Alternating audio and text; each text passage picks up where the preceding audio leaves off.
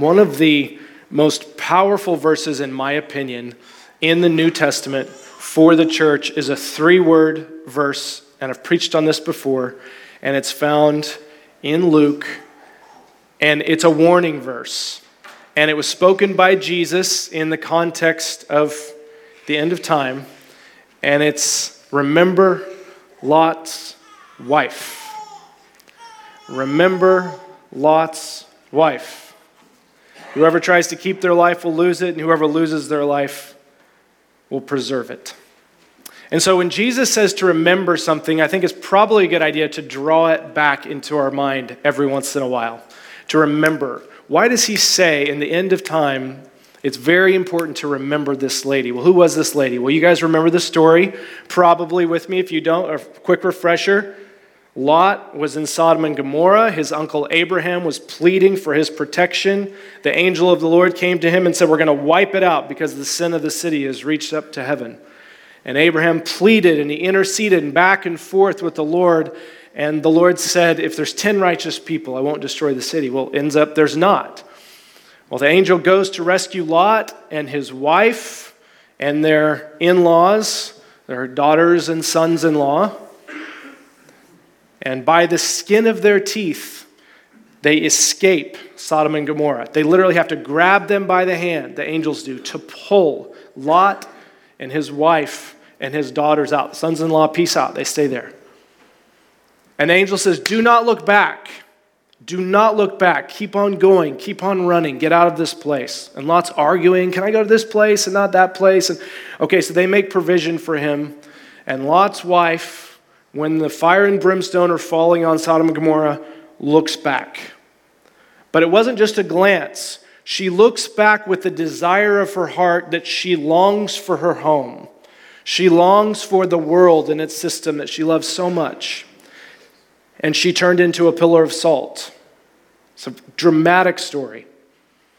And Jesus says in this passage to remember that if you take both hands to the plow, and then you look back, you're like her. He says, anyone who puts both hands to the plow and then looks back is not worthy of me. Meaning, I have decided to follow Jesus, no turning back, no turning back. Because if I do, my second condition is worse than my first condition is. We'll look at that here in just a minute. So I want to set up today by saying I'm going to share maybe a difficult word, a hard word that turns into a really good word at the end. So hang with me through the difficult part here, because this is applicable, I think, more than ever in the church right now for us. The desires determine our direction. The desire of our heart determines where our eyes are and where our treasure is and where our direction is. And so Lot's wife's desire determined her direction. She was heading this way, and she turned this way because the desire of her heart pulled her back. And so that's why we store up treasure in heaven, because it determines our direction. We're thinking heavenward. We're leaning into heaven. We're longing for his appearing.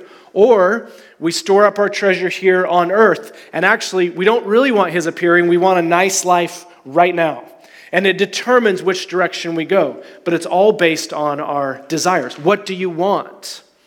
The Lord would ask, what do you really want? Because ultimately, he gives you what you really want. God doesn't throw anyone into hell. He lets them go there on their own accord. He throws Satan, his angels, and all those who are with him into hell. God doesn't do that. We go there because we want to. That's the truth. So at the end of the day, it would be the most cruel punishment for the Lord to make someone go to heaven to worship eternally that doesn't want to worship him and wants their own way. So there's 2 examples of turning back that are really helpful, I think, in the New Testament. And one of those is found in Galatians 4. If you would go there with me, we're going to look at a couple here and then we're going to get to the Psalms real quick. But Galatians chapter 4, you remember he's writing to a church who had been bewitched, he said. They had started off by the Spirit, and they were trying to continue on the work of the Lord in the flesh. And he says, starting in verse 8, Paul says to these believers here, he says, formerly, when you did not know God, you were slaves to those who by nature are not little g gods. But now that you know God, or rather are known by God, how is it that you are like Lot's wife? How is it that you are turning back to those weak and miserable forces? Do you wish to be enslaved by them all over again? And this is what he means by that. You're observing special days and months and seasons and years. These things were the shadows of things to come. The realities found in Christ Jesus. I fear for you, verse 11, that somehow I've wasted my efforts on you. Because these believers who had started so well in the Spirit now had turned back to complete by the law in the flesh what God had already completed on the cross. So one way of turning back is to go back to justify ourselves apart from Christ Jesus. And you use a bunch of religion to do that. Here's a second way that we can turn back. 2 Peter chapter 2, starting in verse 17. He's talking about people who have left the straight way, people who actually are wandering in darkness. And he says in verse 17, these people are springs without water and mists driven by a storm. Blackest darkness is reserved for them, for they mouth empty, boastful words, and they appeal to the lustful desires of the flesh. They entice people who are just escaping from those who live in error. They promise them freedom while they themselves are slaves to depravity. For people are slaves, listen, to whatever has mastered them. And look at this sobering verse, church. If they have escaped the corruption of the world by knowing our Lord and Savior, Jesus Christ, if we've escaped from Egypt, the corruption of the world, and have been brought out, and we've now known our Lord and Savior, Jesus Christ, but we turn back and we're again entangled and are overcome, we're worse off at the end than we were at the beginning.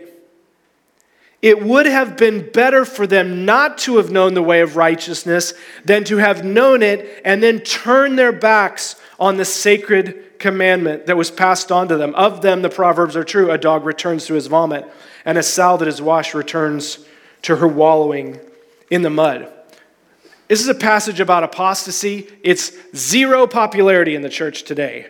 If I see you next week, it'll be a surprise to me. But I wholeheartedly believe, and I agree with Francis Chan, that the lukewarm and loving it church is more in danger of the fire of hell than all of the worst of the worst of the worst in the world that are atheists and denying God, because it's better to be cold than lukewarm. Because when we're lukewarm, we don't know how close we are to the fire. The frog in the boiling pot's so close. And so he says, actually, if you say yes and then turn back, it's worse for you than just saying no. It's really dangerous to say yes and then put your foot back in the world and like Lot's wife, turn back around. It's really, really dangerous. And this, what I just described to you, and you don't have to turn there, but go study 1 Corinthians 10 this week. Everything I just described to you is summed up in the entire chapter of 1 Corinthians 10. Because he says, don't you know that Israel's history is written for you and for me in the church? What did Israel do? Well, all of them were under the cloud. And all of Israel passed through the sea. And all of Israel was baptized into Moses in the cloud and the sea. And all ate the same spiritual food. His body, the manna, the bread from heaven. And all drank the same spiritual drink from the rock that is Christ Jesus. Yet, or nevertheless, God was not pleased with most of them whose bodies were scattered in the wilderness. So it's a warning. And so in verse 12 of chapter 10 there in 1 Corinthians, he says, so take heed. If you're standing firm, if you think you're standing firm, be careful lest you fall. I'm good to go. I'm going to heaven because I prayed a prayer when I was 8.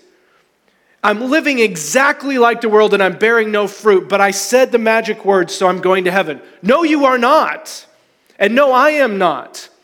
If we hold our conviction firmly to the end, we will be saved. This is not preached, and I'm so concerned about it, guys. We must remember Lot's wife. She was rescued out of Sodom and Gomorrah, and she turned back. And I've seen it, and it breaks my heart. And I've had I've had some people close to me who have spoken words of life, been filled with the Holy Spirit, have proclaimed salvation and led others, and they've turned back like Demas, in love with this world. And their second condition is worse than the first. So it's a warning for us. So here's what I want to say to you. Psalms 85. If you would go back there. We're going to get to the good stuff. This chapter just reached out and grabbed me a week or so ago, and I just have not been able to move off of it. It's 13 verses long. And I'm going to read it. So please don't check out when we read here. Pay attention, all 13 verses. Listen to me. We're going to kind of break it down a little bit here together, and we'll wrap up praying here. Psalms 85 of the sons of Korah. You, O Lord, showed favor to your land. You restored the fortunes of Jacob. This is post-exile, by the way. Israelites had been in exile in Babylon. They came out of slavery. They were set free. And now this is post-Babylonian captivity. So he says, you showed favor to your land. You restored our fortunes. You brought us back into the land. You forgave the iniquity of your people. You covered all their sins. You set aside all your wrath, and you turned from your fierce anger. Now, restore us again, God our Savior, and put away your current displeasure towards us. Will you be angry with us forever? Will you prolong your anger through all generations? This is the famous verse here in Psalms 85. Will you not revive us again so that your people may rejoice in you? Show us your unfailing love, Lord, and grant us your salvation. I will listen to what God the Lord says. He promises peace, shalom, to his people, to his faithful servants. But let them not turn back to folly. Surely his salvation is near to those who respect him, who fear him, who honor him, so that his glory may dwell in our land. Verse 10, love and mercy and truth and faithfulness meet together. Righteousness and peace kiss each other. Faithfulness springs forth from the earth, and righteousness looks down from heaven. The Lord will indeed give what is good, and our land will yield its harvest. Righteousness goes before him and prepares a way for his steps, or prepares and makes his footsteps into a way in which we can walk. Okay, 13 verses here. Read through it fairly quickly. There's 4 sections I want to take you through here. Number 1 is the reminder.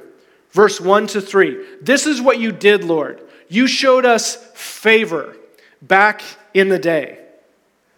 This is the reminder of what Jesus has done for us. Salvation came out of Zion for us. God says, I will be their God, and they will be my people. Their leader will be one of them. The reminder is we've got the forgiveness in verse 2. He forgave our iniquity. We've got the atonement there where it says he covered all of our sins, and we've got the propitiation. He set aside his wrath and he turned his fierce anger. This is what happened for you and me as believers. We were forgiven. This is what happened in the past. We read it in Micah chapter 7 today. He took all of our sins and he put them under his feet and he buried them in the depths of the sea. Praise the Lord. That's what he did. But something is going on right now. And what's happening is I'm sensing a heavy weight over my life or over the church. I know what happened in the past, but right now I sense some displeasure. I know he loves me in Christ Jesus, but there's something not breaking forth in my life, even corporately, and this whole passage is corporate, it's not individual. This is the Lord's people that we're talking about, us and our, not I and me. And so there's something over the church right now. It's kind of a heavy weight. And the church is largely dismissed in culture. Amen? The church is largely ignored because we really don't have a place.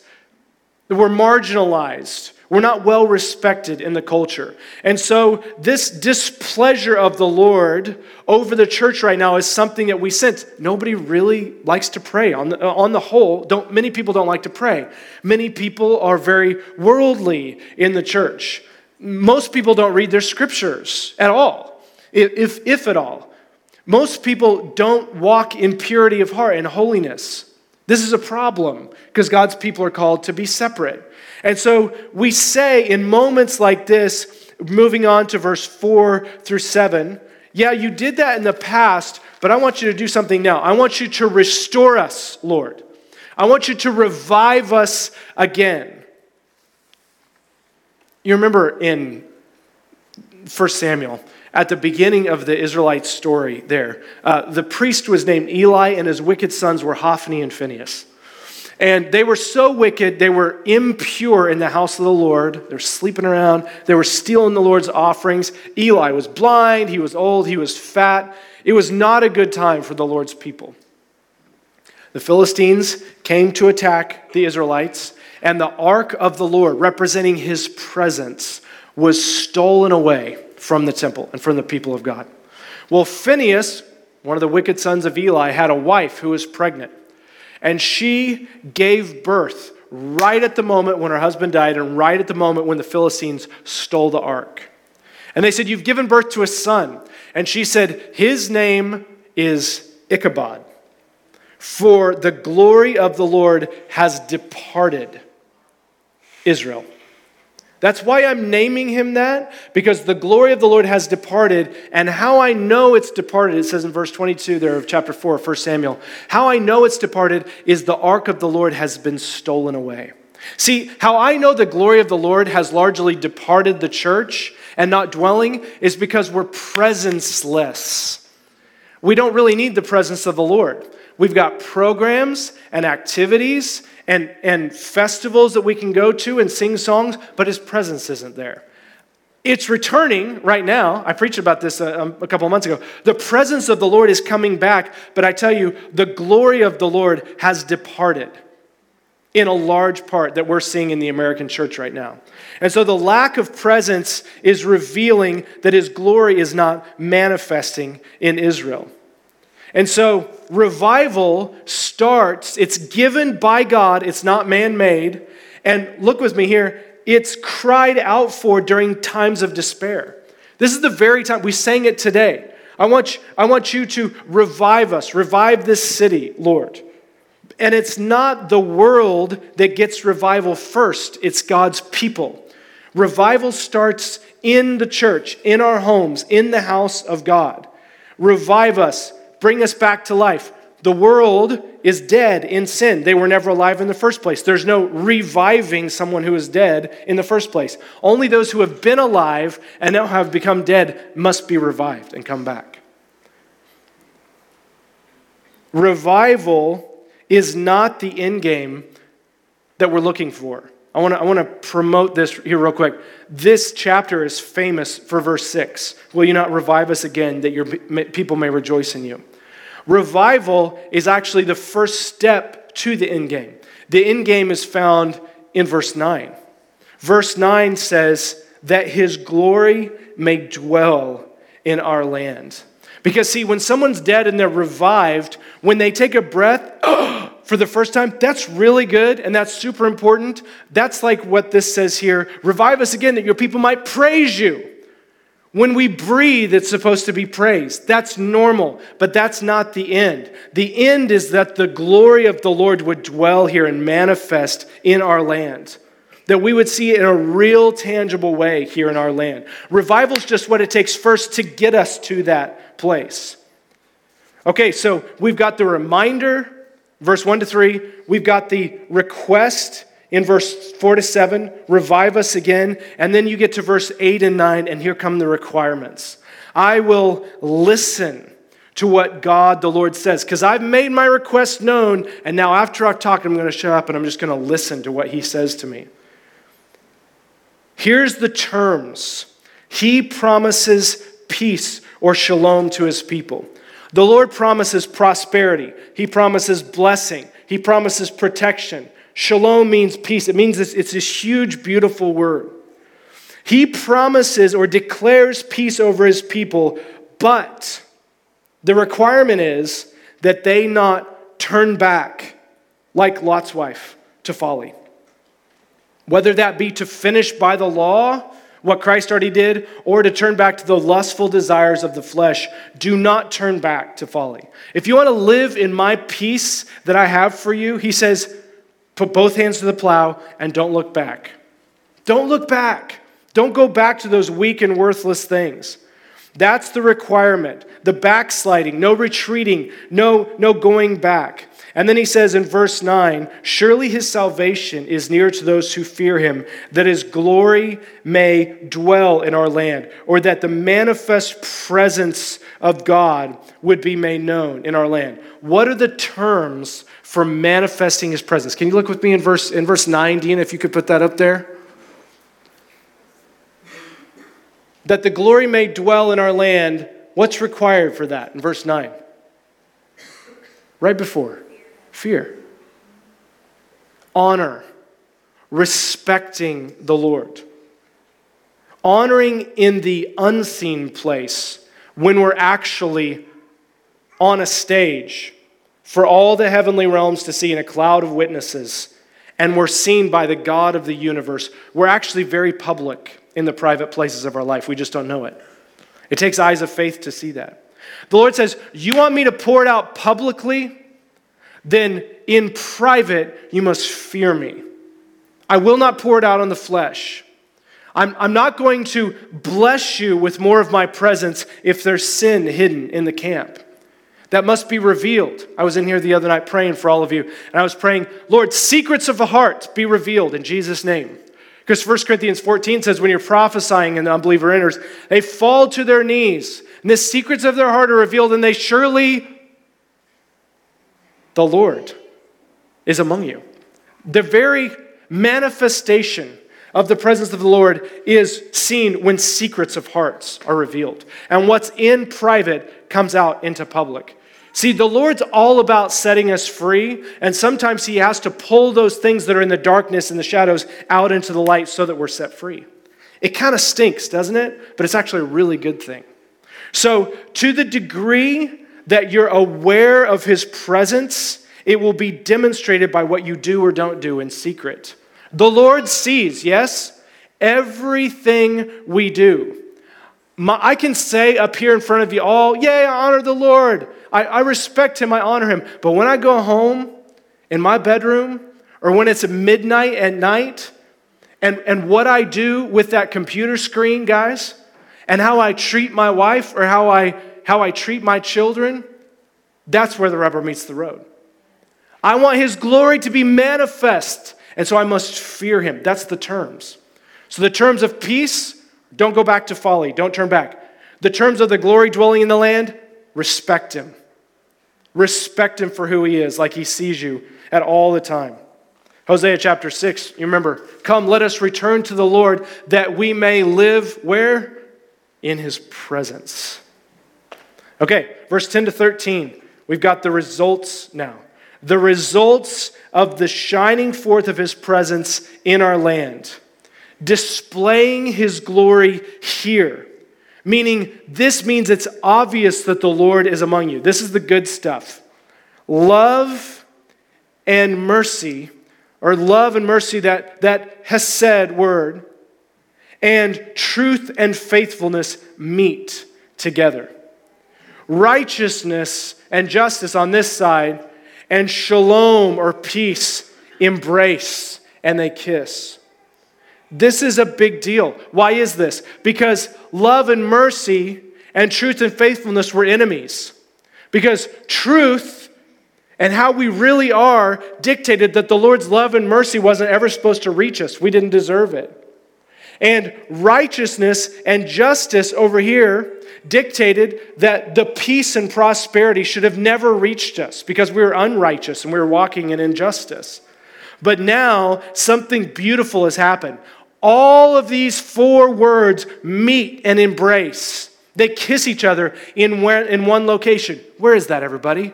It's in the land where the glory dwells. Who is the good land, everybody?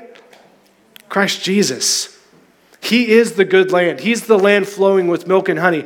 All of these things meet in Christ Jesus for us believers. And now they all belong to us. Love and mercy, truth and faithfulness, righteousness, justice, and peace all meet, and they're all for us. They're no longer enemies, separated. They're brought together by the blood of Jesus. You get to verse 12. Or verse 11, faithfulness and truth springs forth from the earth, and righteousness looks down from heaven. Meaning this, the truth of the Lord's will for your life and his promises in your life are like seeds inside of you. And when the glory of the Lord dwells in the land, stuff starts popping up. The good works that you were created for, they start sprouting up. It's amazing. And then righteousness, like the sun, looks down from heaven, and it actually helps cultivate that growth and bring that greenhouse effect in the church. See, the whole point of this chapter is that his glory would dwell in our land, that the church would know his manifest presence. When that happens, the good stuff happens. We get all of this peace and all this abundance. We get faithfulness and truth, and then all these seeds start to come forth. Righteousness shines down from heaven. And look this last verse here. The Lord indeed gives what is good. Our land yields its harvest, and righteousness goes before him like a forerunner, like John the Baptist. How I know this is about to happen in the church is that there is this harbinger. There's the sign of things to come. And the harbinger is righteousness. Righteousness in homes and relationships and lies that have been confessed and strongholds that are being torn down. I know that the Lord is paving a way for his presence to return to the church when righteousness is restored. And so it goes before God as a sure guide, and it makes his footsteps into a way in which we can walk. We are actually able to stay in his footsteps and walk in his path.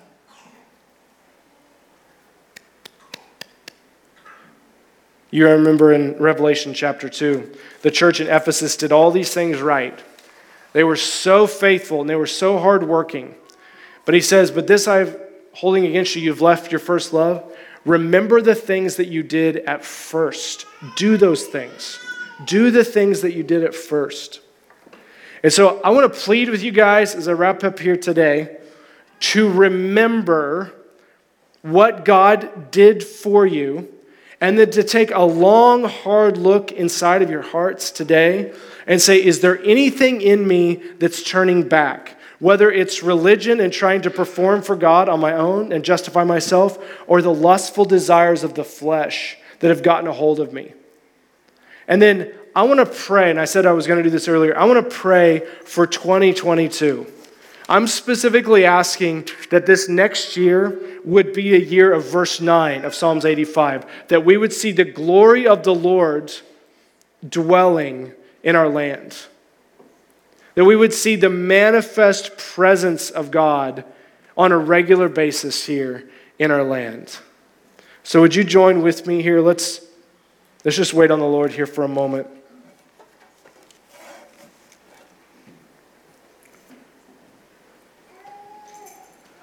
We'll just ask you, Lord, to bring revelation even now.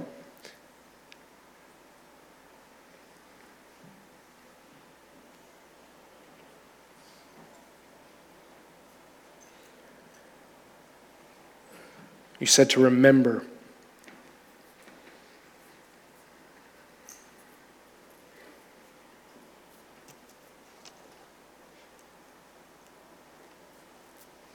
I'm just asking simply, Lord, for conviction about lukewarmness today.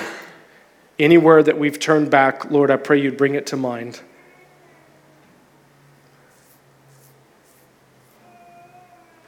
We just want to lay that down right here, right now, in Jesus' name. The Lord's not looking for perfection, just a willing heart.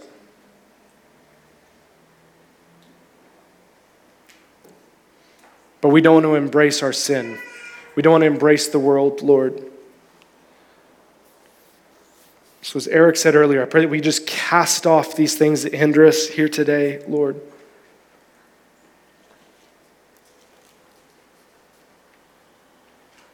Shine your light, Lord, in the name of Jesus.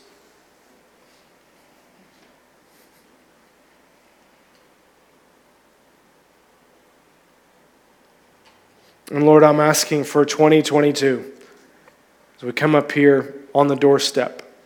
And I ask in Jesus' name that you would make this next year a year where we would see the glory of God manifesting in the church like never before, Lord. I pray for righteousness to lead the way, Lord. I pray for every home represented in here, Lord, that the kingdom of God would come in a powerful way.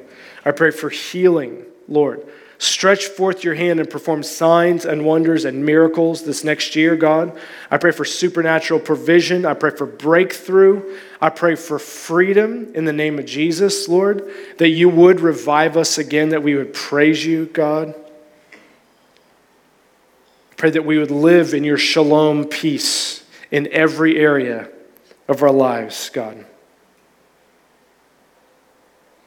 I just pray not one in here would turn back, God. Not one who hears this recording would turn back in Jesus' name, Lord. Every single one of them, Lord. I pray both hands to the plow and they would press on towards the goal, Lord. You're the only one that can protect us to the end, Lord. You're able to do it. In the name of Jesus, amen. Hey, here's the good news. Here's the good news, guys. Here's the good news.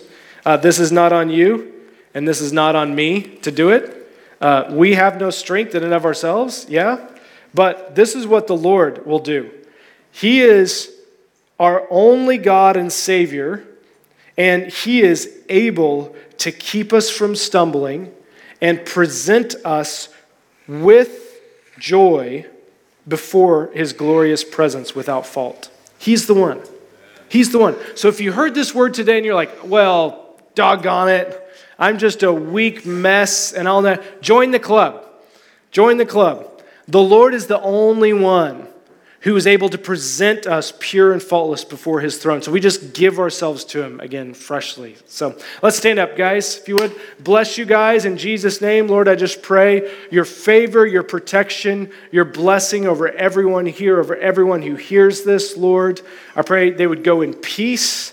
Lord, I pray, Father, that you would speak, Lord, this week into their hearts. I pray that you would light up the path in front of them, Lord, and share your opinion and share your hearts with them, your heart with them. In Jesus' name, amen, amen.